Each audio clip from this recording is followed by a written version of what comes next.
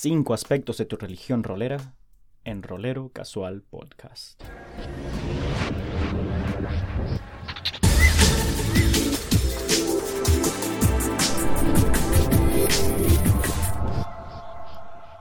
Damas y caballeros de todas las especies, esto es Rolero Casual, donde exploramos los juegos de rol desde la ignorancia. Yo soy Azrael, un rolero de fe. Hoy comenzamos sin interrupciones con la iniciativa directamente, que viene bien cortita y concisa, directo desde Evox en el episodio 3 de cómo ser un buen jugador de rol, o los 12 mandamientos de un rolero, o como lo quieras llamar.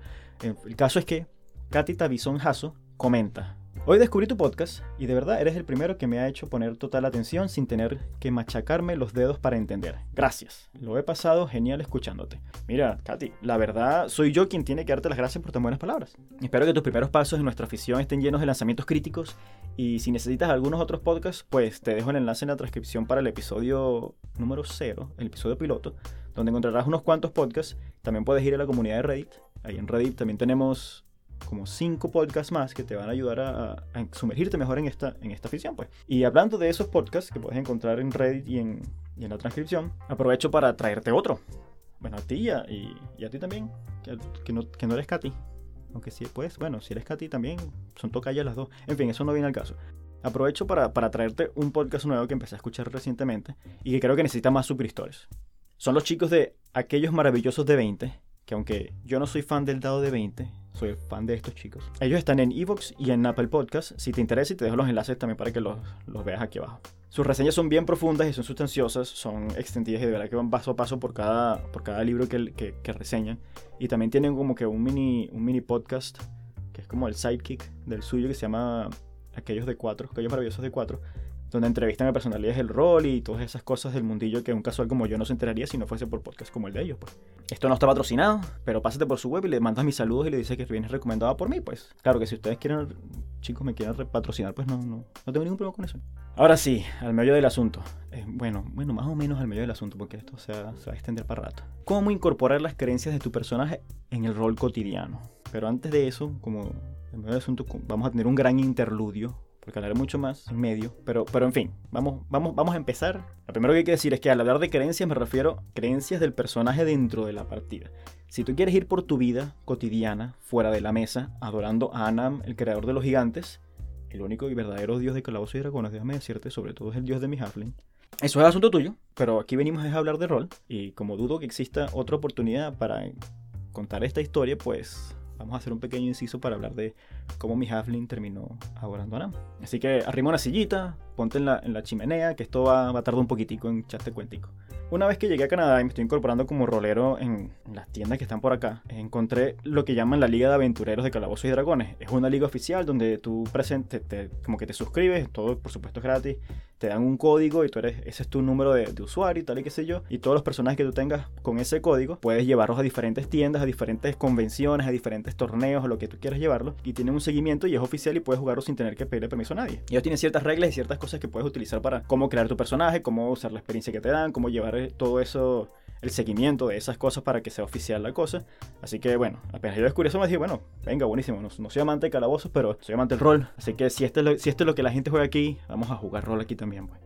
Total que me anoté en uno de sus juegos y recibí un personaje pregenerado que era un clérigo del dominio de la vida. Este clérigo no era muy interesante, pero ojo, no era porque, o sea, no era interesante no por culpa del personaje, porque el personaje de verdad que estaba muy bien hecho, y de hecho la historia del personaje es que era el único sobreviviente de un ataque que le hicieron a su barco, que fue hundido por los Red Plumes, si mal no recuerdo, pero él sobrevivió, todos murieron, pero él sobrevivió porque él era la mezcla entre un genasi de agua y un halfling, que la única razón por la cual sobrevivió es porque ya respiraba bajo el agua, entonces no siguió adelante, pues. La razón por la cual él no era muy interesante para mí es porque yo no había encontrado algo que me aferrara a él hasta cierto punto, pues que me amarrara a su identidad como personaje, pues que eso es culpa mía, no culpa del personaje. Pero de repente llegó un día, jugando una de las aventuras en la liga oficial, que estaba dentro de Storm King's Thunder, creo que es el libro donde salían estas aventuras, descubrimos un templo antiguo de los gigantes, donde estaban unos mosaicos y unos frescos gastados en las paredes, pero que mostraban cómo los gigantes que ahora están en guerra, pues, eran antes una nación y compartían juntos. Y era todo parte como de la gran nación de los gigantes, que lamentablemente caería luego en, no en desgracia, pero más o menos, pues más o menos. Total que este templo estaba dentro de una montaña, en el polo más norte del mundo, o algo así fue como yo lo entendí, tú sabes que yo soy casualito. Mientras el director nos contaba qué había aquí, qué había allá, yo estaba así como que mira, pero ¿qué dice aquí esta pared? ¿Y qué dice esta pared? ¿Y qué dice esta pared? Pero esta pared, cada fresco, cada mural, cada mosaico que mostraban, tenía como una historia. Y la historia final era que luego de morir, los gigantes iban a un festín eterno. Era como una especie de comilona, de banquete, de fiesta eterna. Bueno, eso así fue como lo interpreté yo, pues. Pero se veía todo genial. Y yo viendo todos esos frescos y viendo todos esos murales, dije, yo voy a adorar a Nam, el dios de los gigantes. Y mi director y todos en la mesa me quedaron mirando como que, pero tú eres un halfling. Y el otro pana dijo, ¿sabes? En el nombre dice, es Anam, el dios de los gigantes. Y yo le respondí algo así como que, sí, y a él le serviré. Total que mi director dijo, buenísimo, que es lo peor que puede pasar, pues, la verdad. Y los demás muchachos, que bueno, chévere, no pasa nada, pues. Yo no sabía dónde me llevarían mis aventuras, pero sabía que esa era la dirección correcta en la que tenía que ir, porque Anam me estaba guiando mis pasos. Los había guiado incluso antes, y en ese templo había un fantasma de un gigante, a quien todos estaban ignorando, porque nos daba unas pistas y cosas. Era un NPC, pues, era un personaje no jugador, y la verdad no era gran cosa para nadie, pero en una de las cosas él como que estaba dando unas especies de ganchitos, unas cositas, que a nadie le interesaban, pero yo dije, mira, ¿qué es lo que estás diciendo tú ahí? A ver qué me dice, y me dice, si tú quieres servir a Anam, vuelve y reconstruye su templo. Total que era en el templo de él directamente, pero un templo súper importante, no era cualquier templo. Con la mecánica que ellos tienen, que es Downtime Days, que no me acuerdo cómo se llama en español. Total que vas acumulando como días en los cuales tú puedes decir, mira, tengo 100 días y los gasto en aprender un nuevo idioma, por ejemplo. Cosas por el estilo. Son cosas que no, para que no tengas que jugar, que estás estudiando un libro, utilizas tus días de descanso para eso. Y al final lo que hice fue simplemente eso. Le dije, mira, le dije a mi director, ¿cuántos días tengo que pasar? Quiero reconstruir este templo, quiero exaltar el nombre de Anam, y con las mecánicas que están allí para la liga, lo conseguimos y lo hicimos, pues. Total que eso también trajo una especie de como que de recompensa por ayudar, pero ni me acuerdo cuál es porque la verdad no lo estaba haciendo por la recompensa.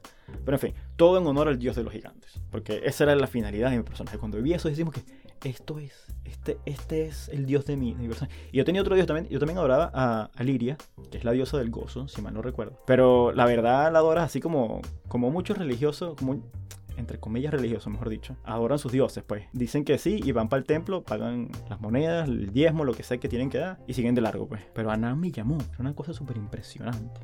Para quienes han jugado este módulo sabrán que me llevaré una sorpresa súper grata luego, más adelante. Pero si aún no has jugado, no quiero spoilearte la aventura, aunque ya te spoileé un poquitico de las cosas que estaban pasando. Bueno, la verdad no, bueno, ubicaciones. Bueno, pero para evitar más spoilers, adelántate como 3 o 4 minuticos para evitar que te eche a perder la experiencia si quieres jugar estas aventuras, pues porque no, pues tú, bueno, si quieres quedarte te puedes quedar, la verdad es que te darás cuenta que no es muy grande la cosa. En una de las aventuras siguientes, mucho después de esa revelación espiritual, era hora de enfrentarnos al gigante más malo malote. Enfrentarnos a quien, sin mucho éxito, habíamos estado tratando de contener. La verdad, como dije antes, no lo habíamos logrado muy bien. Solo le quedaba una cosa por hacer para convertirse en el rey de los gigantes. Y eso era sonar el cuerno de los gigantes, o algo así es que se llamaba el cuerno, y derrotar a Strongmouse. Strongmouse, bueno, ese es el nombre. En fin, derrotar a otro gigante. O así lo entendía mi clérigo. Si eres conocedor de la mitología del juego, reconocerás el nombre Strongmouse. Pero tú sabes que yo soy un casual y vivía desentendido del asunto de todas esas mitologías, de todas esas cosas. Pero una vez que lo encontré, porque el cuerno había sido sonado, así que Strongmouse estaba en camino y tal y qué sé yo, descubrí que Strongmouse no era cualquier gigante, sino que resultaba ser el hijo en carne viva de Anam. Y mi clérigo perdió hasta las medias y fangirleó más que una adolescente en concierto de Servando y Florentino a principios de los 90s. Eso solo lo van a entender algunos latinos, y por los demás me disculpo, pero ellos eran algo así como que más grave y más grande todavía que los Backstreet Boys, o más grande todavía que NSYNC para las chicas en Venezuela. Bueno, y para algunos chicos también, aunque era menos común. En fin, eso no vamos a explorar eso en ese momento. El caso es que mi personaje había encontrado y conocido al equivalente mismo de Jesucristo de su propia religión. El Hijo de Dios que había venido a luchar contra los gigantes malos malotes para restablecer el reino de Anam en la tierra. Bueno, en los reinos olvidados, pues. Cuando caí en esa realización y mi clérigo cayó en ese entendimiento, como dirían los españoles, flipó, pero flipó demasiado. Y yo con él, o sea, yo perdí la cabeza también así como que no puede ser y tal. Todos en la mesa me miraban como que, ¿qué le pasa a este pana? Pues sí, sabemos que es Dios y vaina, pero etcétera, etcétera. En fin, eso fue una experiencia religiosa, como diría otro español por allí. El resto de la aventura era irrelevante ya. era tan irrelevante, de hecho, que le dije a mi máster o a mi director de juego, ¿sabes qué? Mira, este personaje se retira. Ha estado a punto de morir ya demasiadas veces y Anam le ha salvado todas esas veces, incluso antes de conocerlo, porque Anam sabía que él iba a conocer al hijo de su dios. Así que este clérigo se va a recorrer el mundo a predicar la palabra de Anam y de su hijo Strongmouse. Total que este clérigo era el personaje de mayor nivel en el grupo y el único de los míos que no había muerto, porque en aventuras anteriores, como funciona la liga, tienes diferentes misiones que puedes jugar y no siempre tienes que jugar con el mismo personaje, así que yo había jugado varios, pero ya había perdido 3 personajes. Bueno, cuando digo perdido es que me los habían matado ya. Pero todo el mundo, sabiendo que este personaje era el mayor nivel del grupo, vieron a mi clérigo con alegría cuando se iba porque, ¿sabes? Es verdad, casi estábamos muertos varias veces y no íbamos a esperar más. Ya se acabaron los spoilers, aunque si te quedaste habrás visto que los spoilers no eran tan grandes, eran más spoilers para la campaña que yo viví que spoilers de verdad porque, bueno, en fin. Así que bienvenido si estás de vuelta y te perdiste algo más. Y bueno, total que al pensar en este tema, esa aventura fue lo que me vino a la mente. De hecho, estaba como preparando las cosas y me vino esto así como que de la nada, porque tenía unas cositas que quería tratar, que son las que vamos a tratar a continuación. Pero dije, bueno, ¿por qué no contar esta historia? Total, no va a tener otra oportunidad de hacerlo, así que venga. Pero en fin, eso ya lo comentamos antes, no hay que repetirlo, no importa. Sigamos adelante. Continuemos. Lo importante, como dije antes, y hay que reiterarlo, solo por si acaso, hay que comenzar por decir que esta no es una oportunidad de que vayas a tu mesa y a tus compañeros a compartir la palabra suprema de Cthulhu o convertirlos a cualquier religión que sea la que formes en tu vida cotidiana, sino que al contrario, es una oportunidad para añadir otra dimensión a la partida, para añadir algo al mundo, para añadir algo a la narración, para que incluso quizá te dé algo, un objetivo a tu personaje. No es para meter religiones reales aquí, es para enriquecer la narración y el personaje que estás jugando, ¿ok? Ok. Dicho esto, creo que debo comenzar por determinar cuál es el grado de espiritualidad del personaje. Pues si eres un fiel feligrés de la orden, o eres un creyente común y corriente que sabe y celebra fechas patrias y ritos importantes y cosas por el estilo, o si eres un no creyente, que no te importa, pues la verdad. Y para efectos de estos aspectos que voy a narrar aquí, vamos a simplemente decir que el personaje que estamos tratando es un personaje creyente común y corriente. Esto lo vamos a hacer por 2 razones. Primero, porque si eres un feligrés fiel de la orden suprema y que todo lo llevas en la sangre y en las venas, pues todo lo que voy a decir acá lo afincas un poquitico más, lo haces un poquitico más nuclear en tu personaje y con eso basta para que seas un fiel feligrés. Y la segunda razón es porque si no eres un creyente y no te importa añadir creencias en tu juego de rol, pues no sé para qué estás escuchando esto.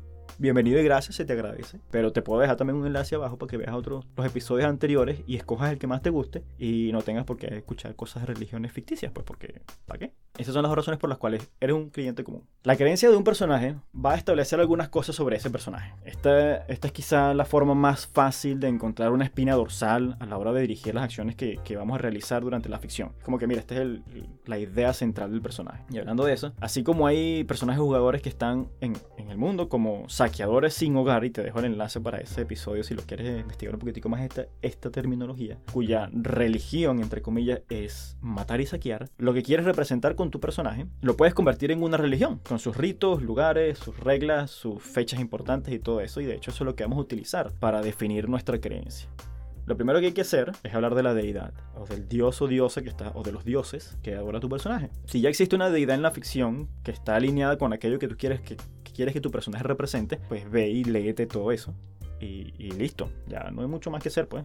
Conoce la deidad, llámala por su nombre, ejerce todos los códigos y los rituales y las fechas y los lugares importantes que ese personaje, que esa deidad tiene, y adelante, pues.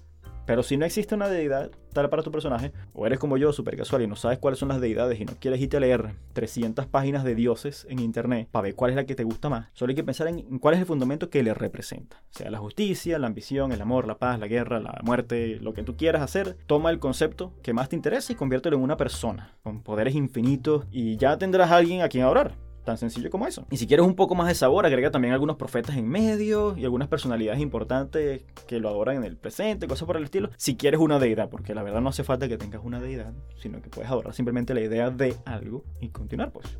Pero en este caso vamos a asumir que hay una deidad que representa algo, y para el ejemplo que vamos a utilizar hoy, vamos a utilizar la ambición como fundamento, como la insaciabilidad necesaria de superar a otros y superarse a uno mismo. Y esa deidad va a llevar el nombre de Caled.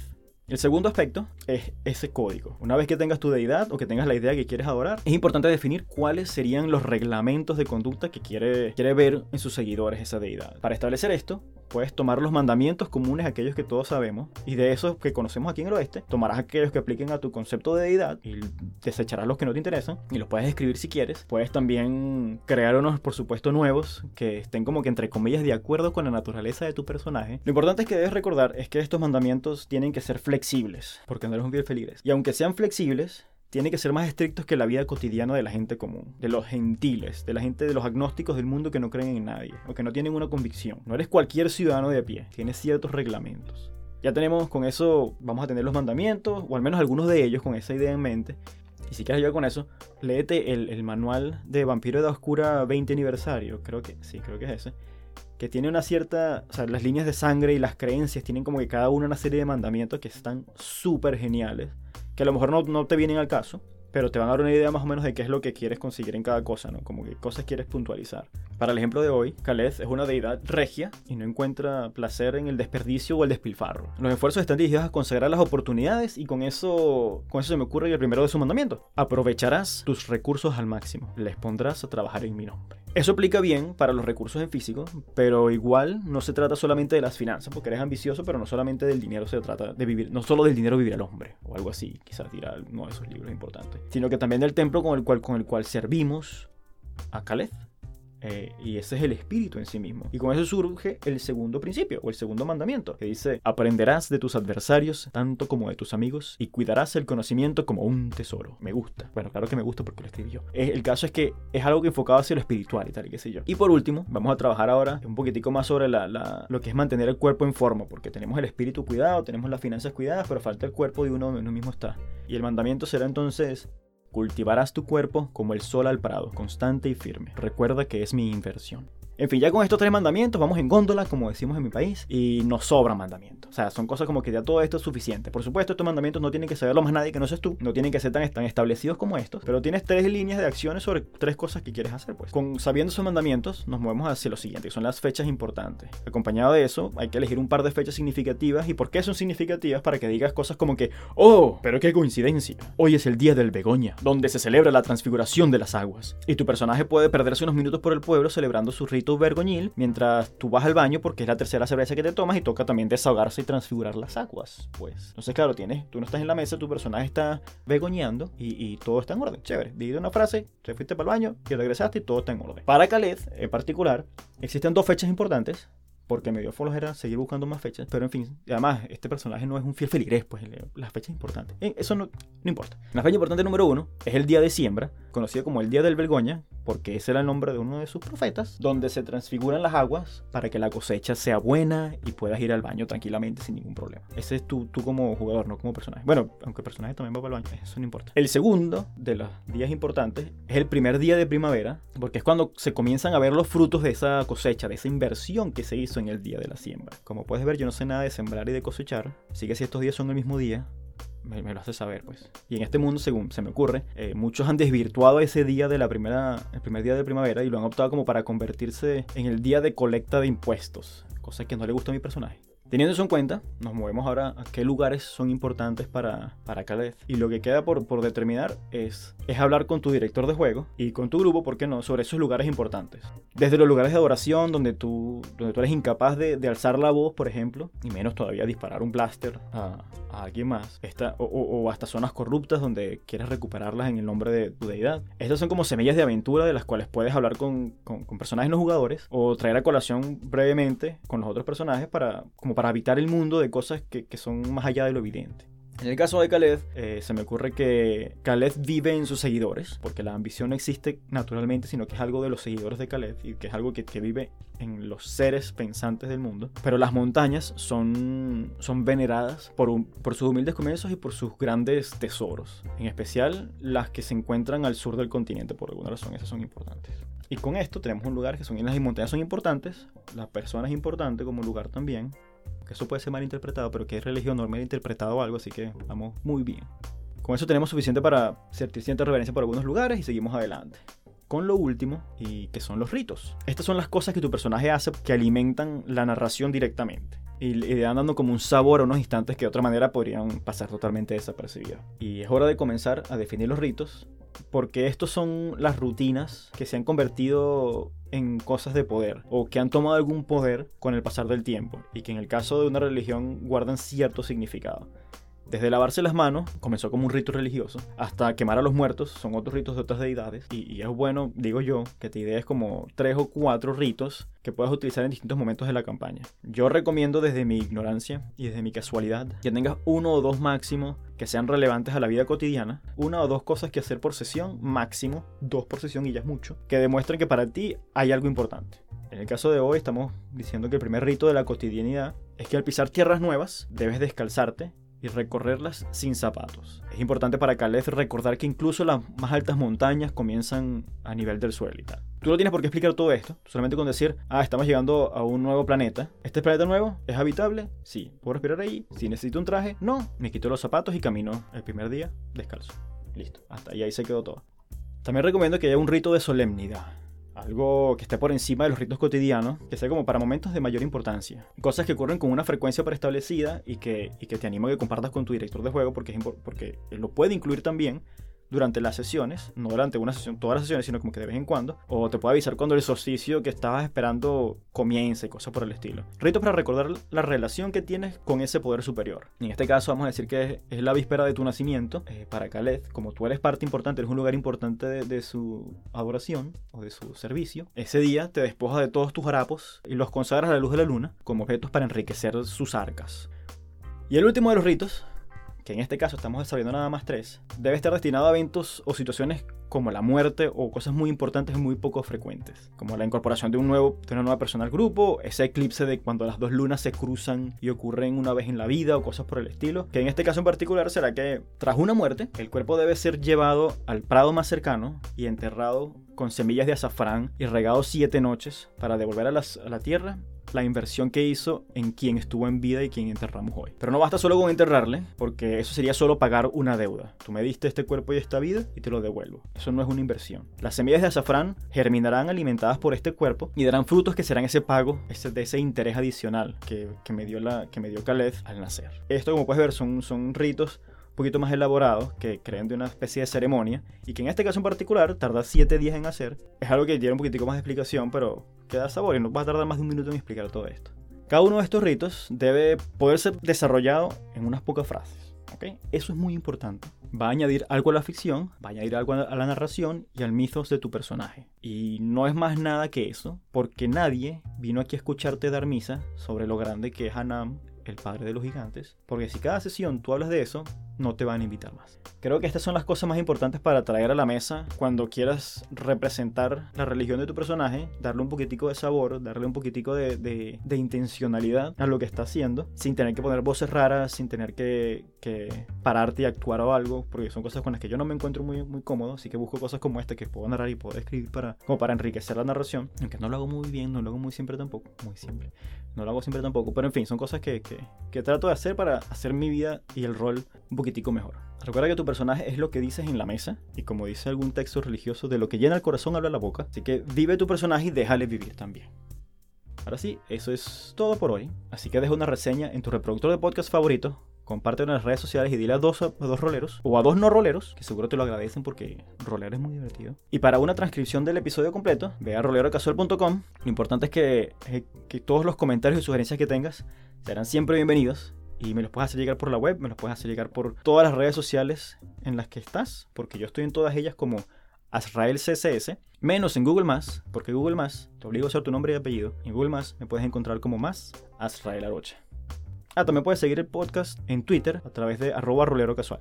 Yo soy Azrael, despidiéndome de ti, que es hora de celebrar el Día del Begoña y la transfiguración de las aguas. ¿Y a ti? ¿Qué te inspiró esta semana?